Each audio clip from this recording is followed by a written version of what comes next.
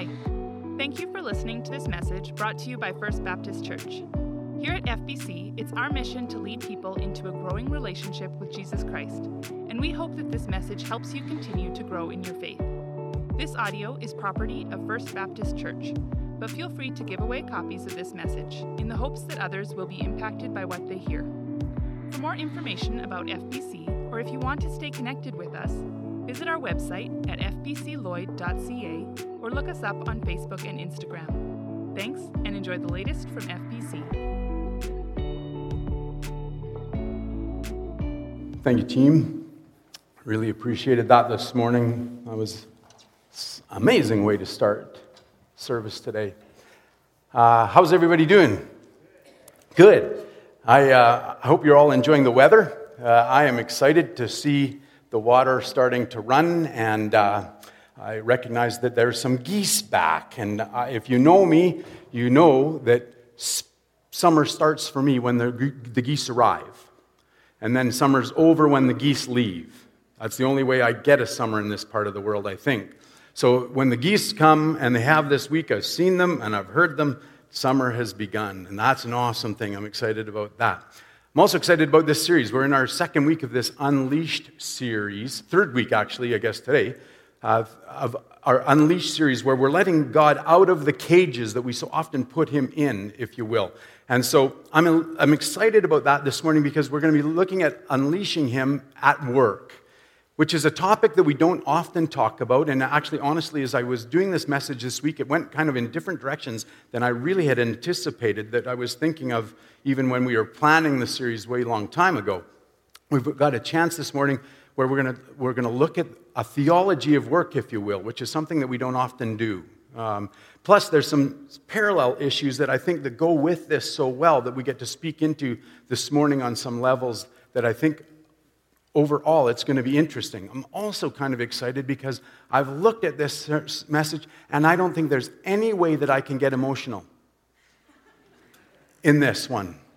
So that will be awesome too if I can actually get through this without being emotional. So anyway, let's dive in first with prayer, and then we'll go from there. All right. Father, this morning we stop and we come before you, and we just say thank you for who you are. Thank you for the fact that you are here with us. Thank you that we can know you, that we can have you as an anchor in our lives. Thank you for the way that you speak into all of our lives, and you give us purpose, and you give us direction. And Lord, here again today, we're going to see this in so significant a way. And so I would just pray again that you would help us to know you better, that you would help us to apply what we know of you to our lives so that we can be like you, more like you day by day by day. And that as we are, that you would use us, that you would help us to share the love of your Son, the significance of Jesus with the world around us. And so I pray these things all again by way of Christ and in his name. Amen. All right. So we're looking at this whole idea about unleashing God at work. And if we're going to look at the idea of unleashing God at work, then I think what we need to do first of all is we have to consider the whole area of our identity. And that seems maybe a little bit weird, but I think it's very, very significant. They parallel significantly together. Right now in our society, this whole area of identity is hotly contested. Our identity is being vied for in so many different respects. We, over and over, are running into places where they're calling on us, they're asking of us to identify ourselves or find our identity, at least horizontally, with things around us in the world or things inside of us, when in fact we should be finding our identity vertically. So instead of finding our identity in the fact that we have been created by God, first of all, and not only created by God, but created in his image. And therefore, even beyond that, that we have been created also with a purpose, with an objective by him, which is namely to know him and to make him known. We try to look around and find our identity from within our own context or from what the world tells us. And that's what's going on so predominantly today, that the world is telling us over and over how you should identify, how you should find your worth. We see it in different respects. We see it as they tell us that we should find that in sexuality, where we see them telling us that we should find our identity somehow in gender. We see the world telling us over and over that we find our identity in our causes, that I am an environmentalist, that I am a human rights activist, that I am an animal rights activist, what have you. And that's where our identity lies. And as we pursue these things, then we find value and we find worth, etc., etc. And of course, one of the primary areas that we are told that we can find our identity is in our work. Today, when we ask the question, what do you do? It's practically synonymous with who are you?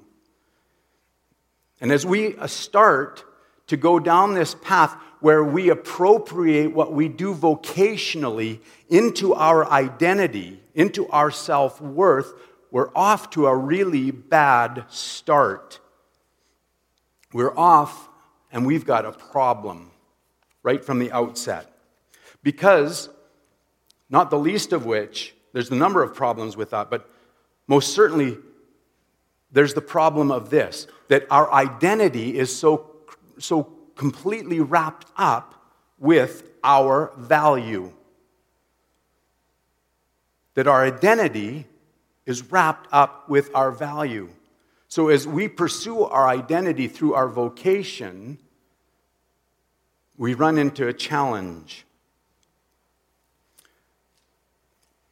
As we come to the understanding, or as we arrive at the perspective that what we do translates into who I am, and therefore how much I am worth, we run into issues, because that's all false. It's not true. What I do is not who I am, and not what I'm worth. Our worth comes from God, not from our job. But once we are on that road of identifying ourselves or finding our identity in our work and our value therein, what happens is that we begin to make our work all about ourselves. It becomes all about you and I. And as we do that, then we keep God in the cage.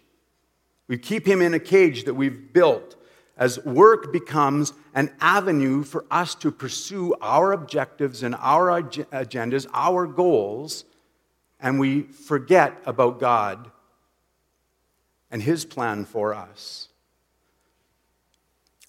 And as I try, then, to leverage my work for my purposes, for my own agenda, rather than for God's, things have a distinct potential to go off the rails.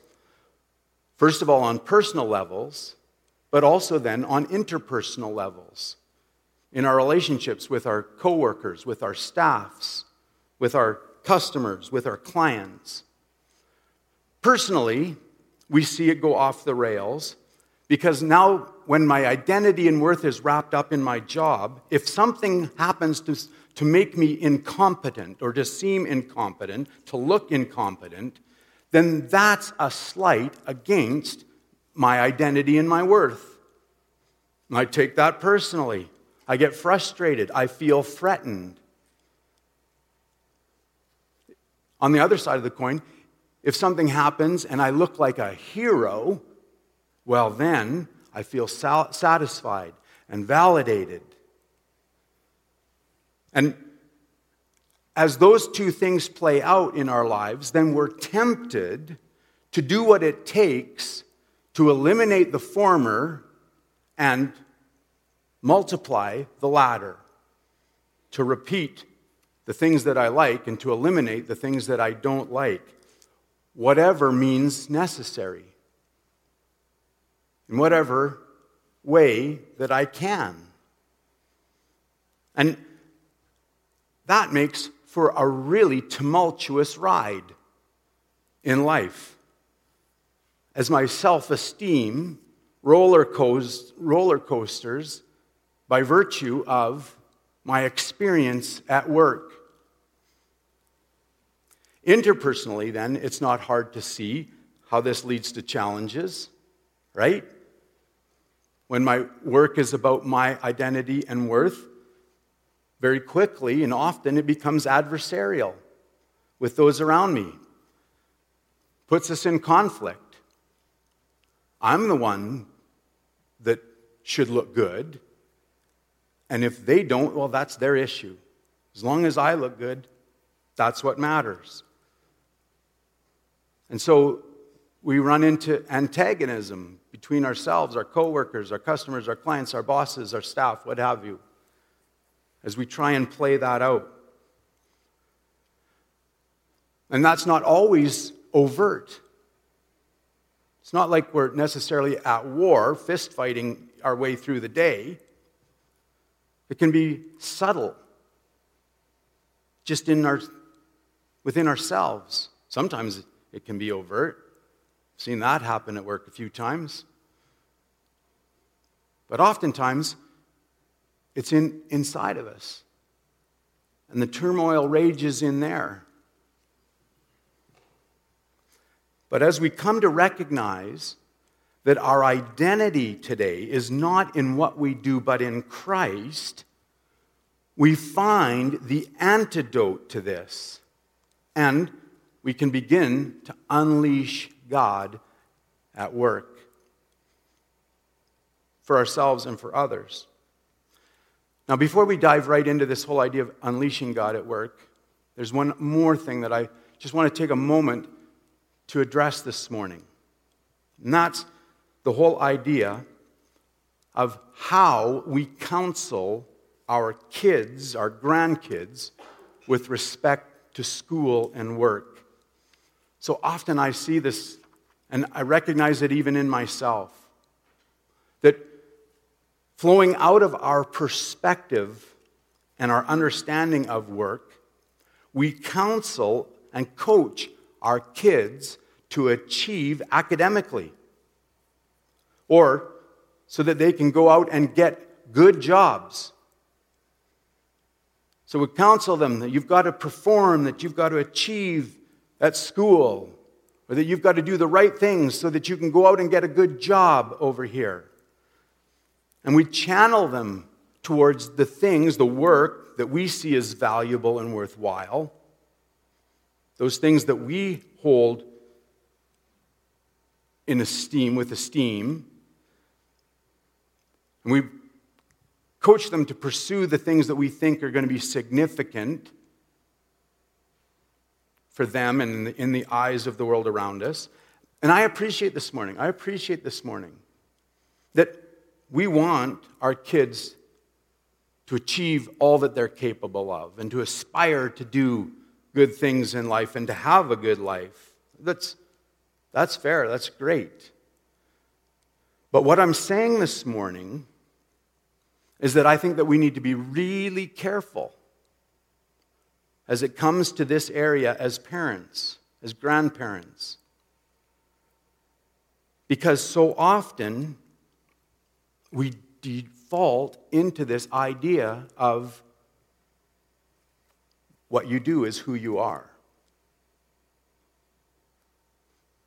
We begin to subconsciously even help them identify through their work. Help them derive their value and worth through their work. And then we set them up for failure in that. I think that we've got to be really careful when it comes to this, because I think oftentimes that as we look out, we define the good life that we're trying to help them find financially. If we really get down to it, if we really trace it out, we're saying that the good life comes through the cash. And I think that's wrong.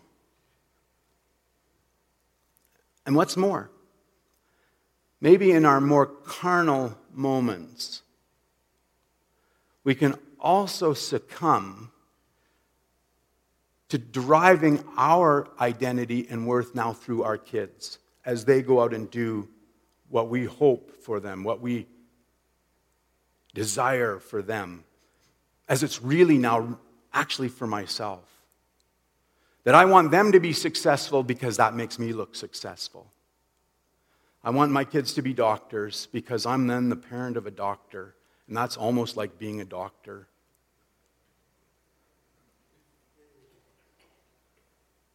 So I think we've got to be really, really careful as we coach and as we raise our kids that we're pointing them not in the direction that would derail them for life, looking for their identity and worth in the wrong areas. I think we're far wiser to make it our objective to help our kids find God's plan for them. That we would coach them to do what God's calling them to do, to find the plan that He has for them rather than the plan that we have for them. And then as they do that, then that we would support them in that, whatever that is, going forward. All right. Those things said then, with that maybe foundation or what have you, preamble, let's turn now and look at this idea, more specifically, of unleashing God at work. And so if you would you turn with me in your Bibles to Genesis chapter 2, verses 2 and 3. Genesis chapter 2, verses 2 and 3. We're going to begin there.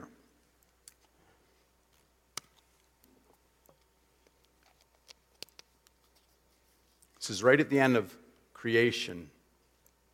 By the seventh day, God had finished the work that He had been doing. So on the seventh day, He rested from all His work. Then God blessed the seventh day and made it holy, because on it He rested from all the work of creating that He had done.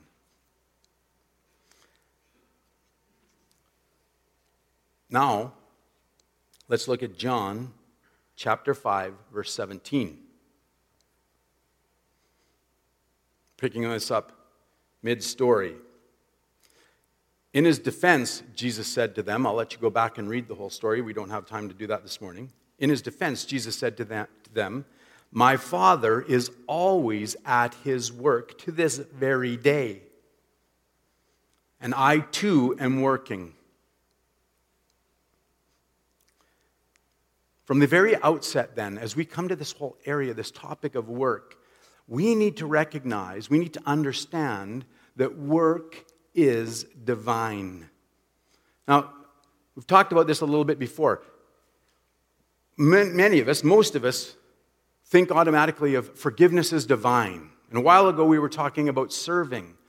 We saw there that serving is also divine. This morning we need to understand that working is divine.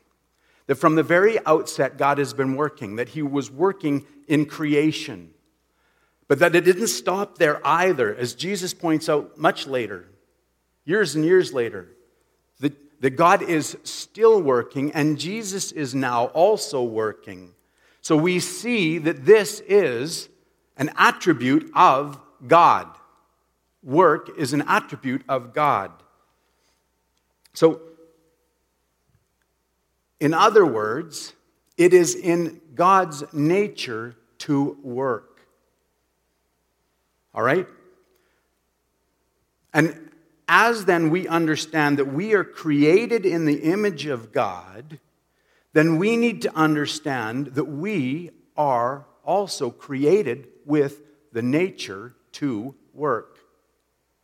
It's a part of our nature as well. So we see that as God Himself works.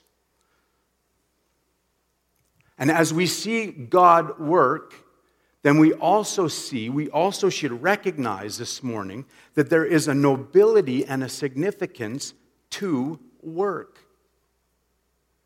Work is not menial. And having to work is not demeaning. It's in the very nature of God. And it's in our nature as well. So oftentimes, we see work as this necessary evil, don't we? We look at it cross-eyed. We're not excited about it at all. And we consider it something to be avoided. In the case of my kids, something to be avoided at almost all costs. I don't know if any of you have noticed that. I can say that. They're not here this morning. But we do. We consider it something to be avoided. Our society keeps pushing us towards the idea of a shorter work week. If we could just get to a 4-day work week. If we could get to a 3-day work week. Years ago, they thought we would be by now at a 2-day work week. They promote and they try to propagate the idea of Freedom 55. That the sooner that we can be done work, the better off that we'll be. The implication being, the underlying point being, that work is undesirable. And that recreation should be our objective. That we should be driving and going as hard as we can to get to leisure rather than to pursue work. And it's fascinating to see that as we look at God, that's not the case. That's not what our objective should be. The work isn't demeaning. It's not to be avoided. Something that we can lean into. Because work is of Him. And what's more then, it's His plan also that you and I should work. That we should join Him in this area of work. And that's established a few verses before and after Genesis 2, verses 2 and 3. We see it first of all in Genesis 1:28. There it says, God blessed them and said to them, this is Adam and Eve, be fruitful and increase in number, fill the earth and subdue it. Rule over the fish in the sea and the birds in the sky and over every living creature that moves on the ground. So God comes along and right from the very hop, He says to Adam and Eve, here's the plan, kids. Get out there and start and tend to all this. And then in Genesis chapter 2, verses 8 and verse 15, we see it even a little bit more specifically. Now, the Lord God had planted a garden in the east, in Eden. And there He put the man He had formed. So God places him very specifically in the garden. And in verse 15, the Lord God took the man and put him in the Garden of Eden to work it, we find out. To work it and to take care of it. Not to kick back and relax. Not to put his feet up and just watch the butterflies go by. God intentionally puts him in the garden to work it and to take care of it. This morning, as we are called to work, we need to understand some things here now. Number one, as we see God calling us to work, intentionally putting us in that position within the context of His creation, we need to understand, first of all, that all work is valuable. All work is valuable. Now, as we look at this passage, it has an overtone of agriculture and manual work. But it isn't to be limited to that. Just that was the context of that situation for Adam and Eve. Go out and do some gardening. But for you and I today, we need to understand that that applies to us in all the different areas of work that we find ourselves in. It applies to us whether we work in an office or in a shop, whether we work in a cubicle or in a classroom, whether we work indoors or we work outdoors, that we're supposed to go out and subdue it. And as we look at this term subdue it, we should understand that as going out to bring whatever area that we're in under control, that we're to bring order to it, that we're to bring organization to it, that we're to steward it for good. So we're to subdue it. We're to harness it, whatever that area is, whatever I do, for good. Use it for good. And so as we see this then, we need to also understand that there's therefore not a hierarchy of importance of work or for work. That all work is important as well. So, doctors and riggers are the same. Mechanics and accountants are the same. Landscapers and teachers are the same in that all of their work is valuable the same. That's not to say that we want to have landscapers working at the hospital, at least not in the surgery department. Right? It's important that we get the right people in the right places. But their work is the same. It's all valuable. Doesn't matter one over the other. Inherently, their work is valuable, the same. We also need to notice that there is not a difference this morning in the work of ministry. Now, this is something that I find a lot, and I hear it a lot. And I think sometimes people are just trying to be polite. They don't know what else to say. Oh, you're a pastor. Whoa, that's important work. As they try and scramble and figure out where can I go? How am I going to get out of the conversation with the pastor? I just found out he's a pastor. Right, but even in church, well, I just work in the secular profession, the secular vocation. I'm not doing anything nearly as important as you are doing because you're working with souls. And that's just wrong. There's not more value in ministry, full-time vocation, than there is in a lay vocation. It's not true.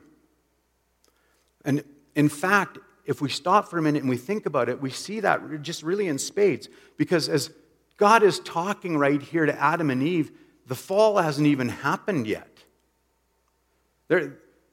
Things haven't gone off the rails. There's no sin even to deal with. So he's calling them to work, and that work is important. He's not saying, hey, you know what? Go out and look after the garden, take care of that. But I got some more important things for someone else to do. No, he starts us all off on the same level. Work is work, and work is important. There's no distinction, there's no difference. So this morning, as you go out and you work in your world, whatever that is, that's as important as what I'm doing right here. I don't care where God has placed you. Your work is as inherently valuable as mine is, or anyone else in ministry. And so don't ever think that it's not. Don't think for some reason that you're second rate or substandard in that, because you're not. And nor should I think that I'm better because I'm here, or any other of our staff, or any other person in ministry, because we're not any better. And what we're doing is not more important. It's all important. Secondly,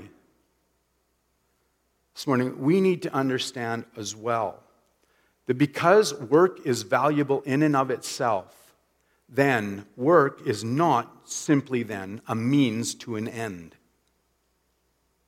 Okay, and this is something significant as well that we need to wrap our heads around. We're not just working to get to something important. Okay, it's not just the means to an end. The work that we do itself is important and valuable.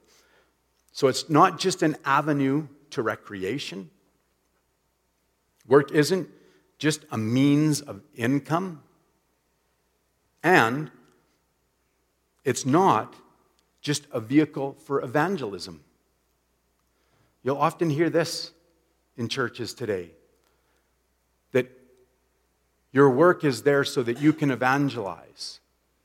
Well, that might be true in the sense that it also is true that your work provides income and that some of your efforts at work allow you to do recreation. But that's not the purpose of work. That's an ancillary benefit to work, and I'll grant you that. But there's a value in the work itself. It's not all about what it allows us to do or what it provides for us to do otherwise, beyond. And I think that we get a hint of that as we work. And you know when you've had a task or a job and you've done it and you step back and you look at it and you think to yourself, now that's a good job right there. And you get a sense of fulfillment and accomplishment and satisfaction in that. I think that's just a little tiny echo of when God stepped back and looked at his creation and said, now that is good. Now that is good. And I don't care what you say right now. That's good preaching, Doug. I learned that from Pastor Taw. Encourage yourself when no one else will.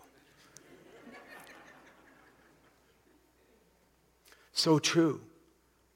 When we do something well, and we know that it's done well, and we step back and we see that it's done well, then we get this little hint of the value, of the significance, of the inherent worth of work. So we can't just look at then as work as this means to something else. Therefore, for these reasons, we can understand this morning that it now matters how we go about our work itself. Okay? So just taking everything else aside now, and we look at the work that we do, it matters how we do that work. All right? We want it to be done well. So listen, Colossians 3, verses 22 to 24, as Paul speaks into our world.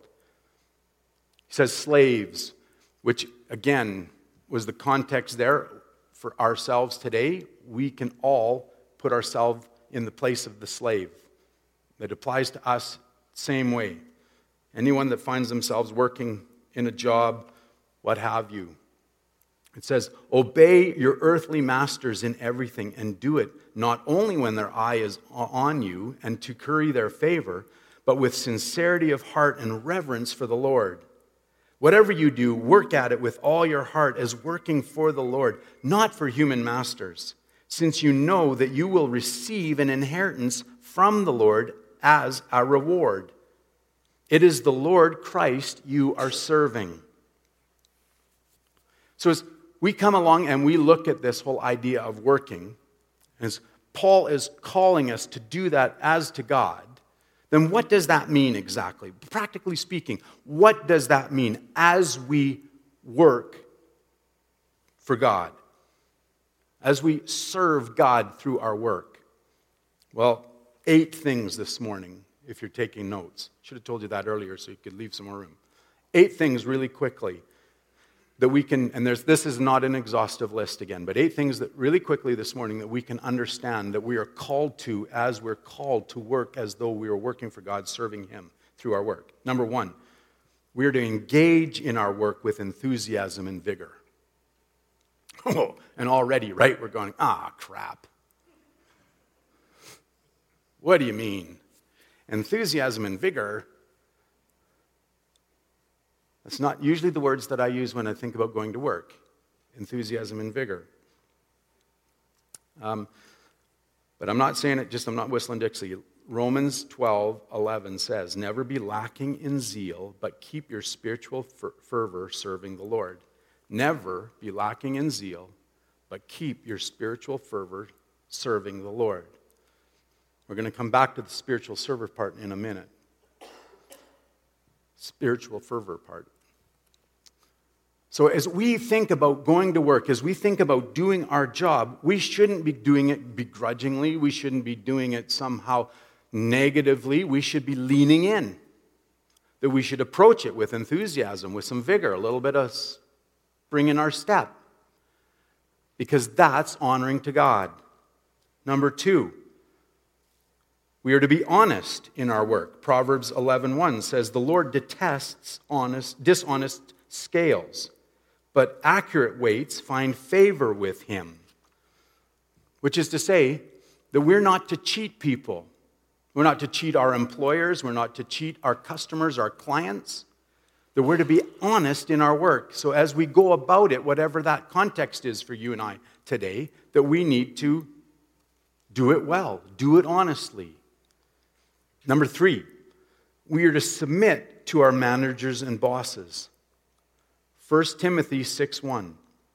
All who are under the yoke of slavery should consider their masters worthy of full respect, so that God's name in our teaching may not be slandered. Oh man. How does that land today for you in your world? What was the last thing that you said about your boss? You have to be full of respect. Full of respect. Number 4, we are to treat staff and co-workers with kindness and respect. We've all been in that situation, right? Where buddy working next to us sucks up to the boss but treats everybody else like garbage. It can't be us. We're to respect the boss, but we're also to treat staff and co-workers with respect. Luke 6:31 says, all who are under the yoke of slavery should consider their masters worthy of respect, so that God's... did I just do the same thing again? Oh, you did? You fixed the slide? There you go. Thank you very much. Janet's right now saying, I work for this nut bar. There we go. Do to others as you would have them do to you. Thank you. So we've got to treat our co-workers and those even under us with respect. Treat them the way that we want to be treated. Day in, day out. Number 5, we're to be ethical. Ephesians 5, verses 8 to 11. For you were once darkness. That's a sad statement. For you were once darkness, but now you are light in the Lord.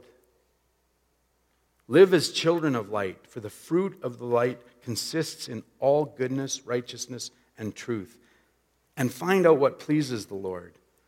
Have nothing to do with the fruitless deeds of darkness, but rather expose them. We were once in darkness, but as we come to know Jesus Christ, as we place our faith in Him, as we begin to live for Him, then now we're in the light, and we have no longer any association with the darkness, which means that as we come into our jobs, then that we don't bring that darkness out. We bring out the light, and we try and do everything that we can, including exposing darkness where it is around us. We've got to be ethical. in the way that we work. Again, for our employers and for those that we serve. Number 6, we're to avoid complaining, whining, and grumbling. Philippians 2, verses 14 to 15. Do everything without grumbling or arguing, so that you may become blameless and pure, children of God without fault in a warped and crooked generation. Then you will shine among them like stars in the sky. Ooh, that's another one that's rough. I've got to do everything without complaining or grumbling. Yes, sir. Happy to do that job, sir. No problem with me, sir. Get right on that, sir. Thank you, sir. Thank you, ma'am. So excited to be here today, ma'am. Right? Never whining, never grumbling, never complaining, never arguing. Number 7, we're to keep from making work and our money our idols. Matthew 6:24.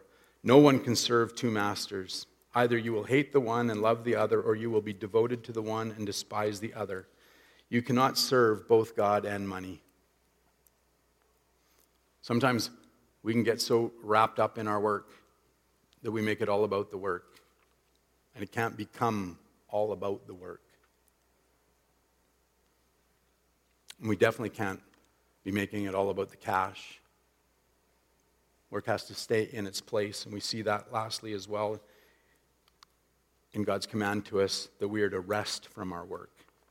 Deuteronomy 5, verses 13 and 14 say, 6 days you shall labor and do all your work, but the seventh day, is a Sabbath to the Lord your God. On it you shall not do any work. And then God is good to us. Comes along and he says, we're going to just put the brakes on for a day so that helps us not to get so wrapped up in our work, so dependent on our work, so focused on our work that we forget to focus on him. That we forget to depend on him. All these things are summed up, if you will, in Colossians 3:17. And whatever you do, Paul says, whether in word or in deed, do it all in the name of the Lord Jesus, giving thanks to God the Father through him. Doing it all in the name of the Lord means to do everything in recognition and according to the nature and character of God. So whatever we do, we're to do all in recognition and in accordance with the nature and character of God. And at this point then, followers of Jesus understand that work is now worship. Work is worship of our God, where he's given us this opportunity day by day to bring ourselves in line with who he is, to bring him recognition by doing things according to his nature and his character.